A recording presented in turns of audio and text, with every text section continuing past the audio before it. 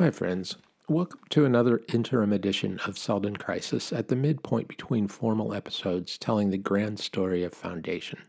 Since deciding to go with a 4-week cadence between storytelling episodes, I've been giving some thought to how to make use of these midway updates. Truth be told, I'm releasing something every 2 weeks, partly to keep your ears occupied, but also because I just love the feeling of releasing an episode every other Friday. If you're not interested in hearing anything but the story itself, and hopefully my accompanying commentary, feel free to skip these interim episodes. You'll know by the title if it's a story episode if it has the name of a section of the books followed by a part number. My plan for the next 3 formal episodes, for instance, is to title them The Mule, Parts 1, 2, and 3. I'm still playing with some ideas on these informal episodes. I might have an occasional guest on to talk about their perspective on Foundation, something like the Episode 6 discussion with Nathaniel Goldberg on the philosophy of Foundation, but probably a bit shorter. Other times I might just want to share some extended thoughts of my own, and I'll probably want to talk about the upcoming show from Apple TV Plus starting in only a few weeks. This week I want to reflect upon the central theme of our last 2 episodes, which was called into focus with a few lines of dialogue between Dusum Bar and General Belriose about halfway through the General Part 1. Riose is indignant at the suggestion that psychohistory can predict which battles he will win or lose, and that he is merely some, quote, silly robot, end quote. Bar responds by telling him the particulars are not important. It is the larger sweep of human behavior that guarantees his defeat. Riose wants to know why he can't just use his free will to defeat Selden's predictions, and Bar's response foretells the conclusion of the war. Quote, attack now or never, with a single ship or all the force in the empire, by military force or economic pressure, by candid declaration of war, or by treacherous ambush. Do whatever you wish in your fullest exercise of free will, you will still lose. End quote. Of course, Riose is not convinced and executes his war with all the brilliant strategy at his command, but his free will is defeated by the so-called, quote, goddess of psychohistorical necessity, end quote. If there was a flaw in the plot of The General, to me it was that the story was essentially over at this point, not even halfway through the chapter. All of the frantic activities, violence, and deception that followed were entirely futile. The war was already over, and no one knew it, except for Dusum Bar, and even he seemed to forget it for quite a while in the story, and then he seems to remember at the end how psychohistory works. It had played out exactly as he had foretold. The actions of individual men, such as Riose, Brodrig, Bar, and Devers, didn't affect the outcome in the least. Psychohistorical determinism prevailed and proved that in this universe at this time there was essentially no such thing as individual free will. Back in our own universe, in the mid-19th century, a Scottish philosopher named Thomas Carlyle proposed what he called the great man theory of history, which posited that history was defined by the decisions and actions of a few great men who it turns out were mostly those of European descent and, as the name of the theory suggests, exclusively male. The theory rested upon 2 assumptions. 1, every great leader is born already possessing certain traits that will enable them to rise and lead on instinct. And 2, the need for them has to be great for these traits to then arise, allowing them to lead. Note that this theory largely dismisses the decisions and actions of artists, writers, scientists, and of course women. History is defined by the Belrioses, not the Hari Seldens, nor their wives and mothers that nurture and sustain them, those presumably vital characters that Asimov unfortunately leaves out of his story, at least to this point in the epic. Even in Carlyle's time, the great man theory had its detractors, notably among them a man named Herbert Spencer, who summarized his opposition in his landmark thesis, The Study of Sociology. Quote, you must admit that the genesis of a great man depends on the long series of complex influences which has produced the race in which he appears and the social state into which that race has slowly grown. Before he can remake his society must make him. End quote. Here we have, a century before Asimov wrote Foundation, the framework of the battle between the dead hand of Hari Seldon, as expressed by Dusan and the living will of General Belriose. After Spencer, historians seem to largely settle on the side of Carlyle, not Spencer, and that is why our historical tomes and schoolbooks have for so long been full of the names of kings and emperors and the battles that brought them to power, and relatively little attention is paid to the cultural and sociological context within which these heroic figures operated. We're so indoctrinated into this belief that we still take it for granted that without figures like Caesar and Augustus, Napoleon and George Washington, we would have a far different reality than we now inhabit. How much do we know of their familial influences, their cultural mores and attitudes? Only those who delve deeply into their biographies know much in this regard. Why am I bringing all this up? For this episode, I want to take a break from the narrative we have been following, set 20,000 years in an imagined human future, and set our attention on the present world and the society we inhabit. Is there a modern equivalent of psychohistorical determinism? Or does our future depend on a few great men? Perhaps now we can update the theory and give due credit to standout female leaders, and certainly credit the great scientists and maybe even a profoundly gifted artist or two. So our great persons can now include Einstein, Marie Curie, Gandhi, Jesus and the Buddha, Queen Elizabeth, Beethoven, etc. There, we've made everything fully up to date and can go on with our understanding of history without a lot of trouble for many of these people's histories and so forth. Or maybe we are entirely wrong. Maybe it's the Spencerian vision we should pay a little more attention to. These great men and women of today, the Bill Gates and Jeff Bezos, the Angela Merkels, the Barack Obamas, even the profoundly influential nemeses like Hitler, Mao, and Stalin, not to mention a certain former U.S. president, may be mere products of their culture and society. Perhaps their native talents to lead and influence are inseparable from their nurturing in the bed of their respective cultural contexts. Perhaps most controversially, if these particular figures had never existed, would others as great have taken their place? There's something about celebrity that appeals to the human mind throughout history. We love or hate our powerful figures, and often grant them additional power and authority through our attachment to them. The cult of personality is real and powerful. Without Marxists, Karl Marx would not be so influential. Without his strident followers, a former reality star would still be a harmless entertainer and would never have come anywhere close to the U.S. presidency. Without Nazis, we would never have needed to bother with a failed artist and disturbed lunatic who upended the lives of so many millions in World War II.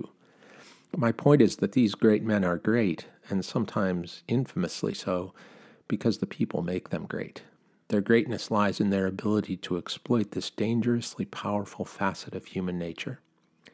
And yet, I don't want to bury the great man theory too soon. Maybe I'm just being politically correct and not crediting the inherent genius of these figures. Are we really going to say that Einstein, Newton, and Galileo didn't matter? Could we really have done without Gandhi or Martin Luther King? Jesus, the Buddha, Muhammad, Catherine the Great, Queen Elizabeth, Harriet Tubman, the list goes on. All dispensable and essentially irrelevant? I think this would cause more than a few people to balk at accepting that great people don't matter to how history plays out. Now I want to turn this particular thought experiment not just to the present, but to the personal. Because I have stated that the intention of this podcast is a personal exploration of Asimov's Foundation. I know I've pushed way beyond that focus in this episode, but please grant me the indulgence of how I feel that the great man of theory has impacted me directly, that is, in the intersection in my life with a couple candidates of that designation. To do so, I need to take you back to an occasion from about 20 years ago in Los Altos Hills, California, a beautifully verdant, upscale neighborhood about 40 miles or so south of San Francisco in the Santa Cruz Mountains. What led me there was a love for the planet Mars and the idea of humanity's future beyond Earth. I had become a member of the local chapter of the Mars Society, an organization dedicated to advocating for human exploration and eventual settlement of the Red Planet. Our chapter wanted to do a fundraiser and had been planning to feature a famous person known to have similar interests, filmmaker James Cameron. not too long after he'd produced his first enormous breakthrough in the film Titanic. The idea had been kicked around for a while, but hadn't gone much beyond talking about it. A volunteer was needed to drive it forward, and somehow I became that person. And the event would be held at the gorgeous home of Bill Clancy, a NASA scientist. Despite knowing nothing whatsoever about such things, I accepted the role of event coordinator and took it on with gusto. I wrote a stirring invitation letter and sent it out to 100 or so of the top CEOs and influential figures in Silicon Valley and beyond, including Bill Gates, Steve Jobs, Larry Ellison, and a bunch of others I'd never heard of. The vast majority of these invitations went unanswered, but we got just enough response to break even on the substantial cost. One of the people I'd never heard of surprised us all with a huge donation the following day, and the fundraiser turned out to be a great financial success. Our surprise benefactor was a wealthy tech entrepreneur and a huge fan of going to Mars as well. Shortly thereafter, he even attended one of our chapter meetings and shared his vision for how and why he thought it was crucial for humanity to get off the planet. It was wonderful to meet him, but it didn't end there. I introduced myself as a web developer, a career I had only just begun, and he asked me if I could do a small web project for him on the side. I volunteered in a snap to do it for free. He took me out to a nice restaurant in Palo Alto and described what he wanted, and I produced it for him within a week, and that was that. I didn't think it was any big deal at the time, but as it turns out, I should have thought of it that way. The guy turned out to have some really interesting plans, and within a year founded his own rocket company and named it SpaceX. Yeah, this nobody I worked for free for was none other than Elon Musk. Naturally, I've followed the course of his amazing career since then with considerable interest, and more than a little regret that I didn't work harder on that project. I've never heard from him since the day I turned over my work to him, and never expect to again. He's just gotten way too big for me now to even know how to approach him. That doesn't stop me from having enormous respect for him and his ability to execute on his vision, which now includes the operation and advancement of the world's most successful electric car company in Tesla, an artificial intelligence company working on human-computer interfaces, and other incredibly ambitious ventures. It naturally occurs to me that I may have intersected paths with a truly great man. One of the things Musk likes to emphasize is that the American human space program languished after the Apollo program because great things like this don't happen on their own. It takes enormous human will, often driven by a small number of people to make these grand ventures turn into reality. His core philosophy and driving force behind his mission is to make the human race multiplanetary.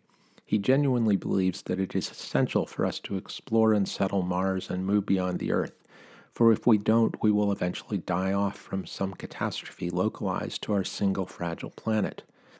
I heartily share this view. To bring things back to Asimov for a moment, there's a little bit of Hari Seldon in this kind of belief, but even more in a character in another classic Asimov series, the Robot Detective series, featuring Daniel Oliva and Elijah Bailey, a powerful human member of an oft-world caste by the name of Han Fastolf, convinces the Earthling Bailey that it is essential for humans to inhabit other worlds. This is the genesis in Asimov's larger framework of his future history for the galactic empire that we meet at the beginning of Foundation. Is Elon Musk our own Han Fastolf, pushing us to begin the great diaspora among the stars? If so, wouldn't he qualify as a great man influencing human history by his individual living will? I think a strong case can be made for that statement. Going back to that fundraiser, you would think that meeting Elon Musk would be the capstone on it, but I can't say it was.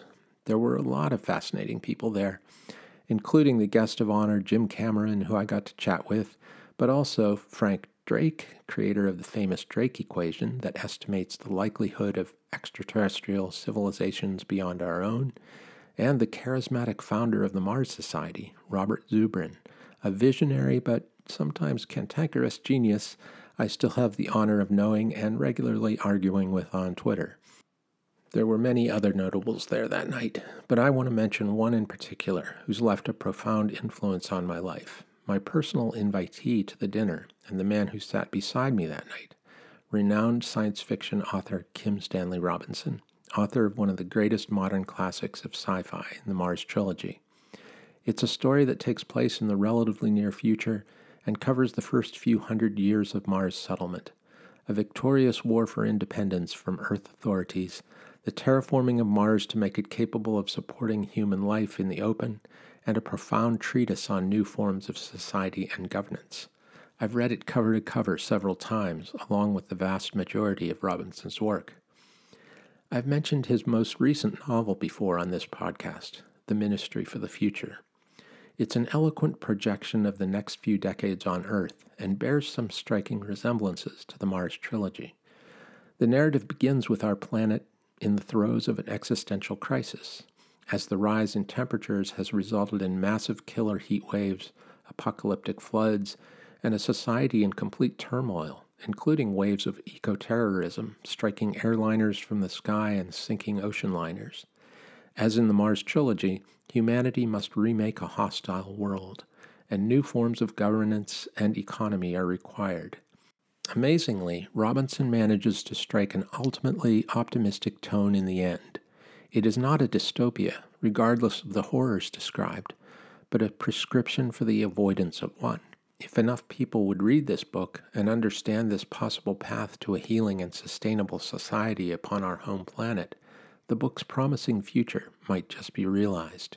If this were to be the eventual outcome, I would have to nominate Robinson for great man status as well.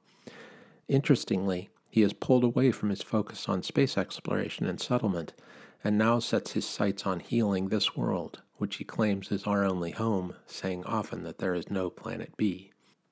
Another person I'd nominate for potential greatness is a young woman who became famous for denouncing the prominent leaders of our world for their inaction in the face of the growing and nearly inevitable catastrophe of climate change.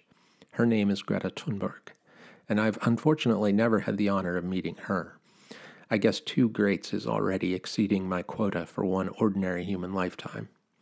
Musk, Greta, and Robinson may all be great, but perhaps they are also just manifestations of inevitable movements of human society driving them forward. I suspect that Elon, for one, would disagree with that premise. Greta would likely give you a stern look, and Robinson would just chuckle. I'm happy to consider them all great. Before I go, I want to discuss another piece of writing I recently came across and was fortunate to connect online with its author. Wilson De Silva posted a beautiful essay entitled Why Go to Space to Save Humanity and Our Earth, and I'll link to it in the show notes. It makes a stirring case for the Musk position that we have to become multiplanetary in order to save our home planet and ultimately the human race. On the other side of the discussion, I'll also link to a powerful op-ed in the Financial Times entitled Kim Stanley Robinson, A Climate Plan for a World in Flames, which also includes a 2017 video interview expressing his No Planet B philosophy. I urge the listener to consider both viewpoints and let me know what you think. This is an incredibly important discussion to have, and I urge everyone to become as knowledgeable as you can on these topics and play your part in a hopefully benevolent psychohistorical determinism of our times. For our next episode, we're back into storytelling mode as we enter possibly the most powerful segment of the entire Foundation epic. There will be new characters entering our story that I think will leave a powerful impression upon the listener. I've been looking forward to telling this part of the story for a long time and will thoroughly enjoy bringing it to you. Only one thing left, and that is to leave an earnest plea for support in covering the costs of producing and serving these episodes by becoming a patron through Patreon. I want to extend my thanks to Alan Hauser and my latest patron, Otto Ola, for their generous support for the show. You can give as little as you want and can afford. I realize there is a lot of financial pressure on many of my listeners these days, so it is certainly not expected, but it is hugely appreciated. You'll find a link in the show notes. If you can't help out as a patron, please consider writing a short review on the platform of your choice and let me know where I can find it.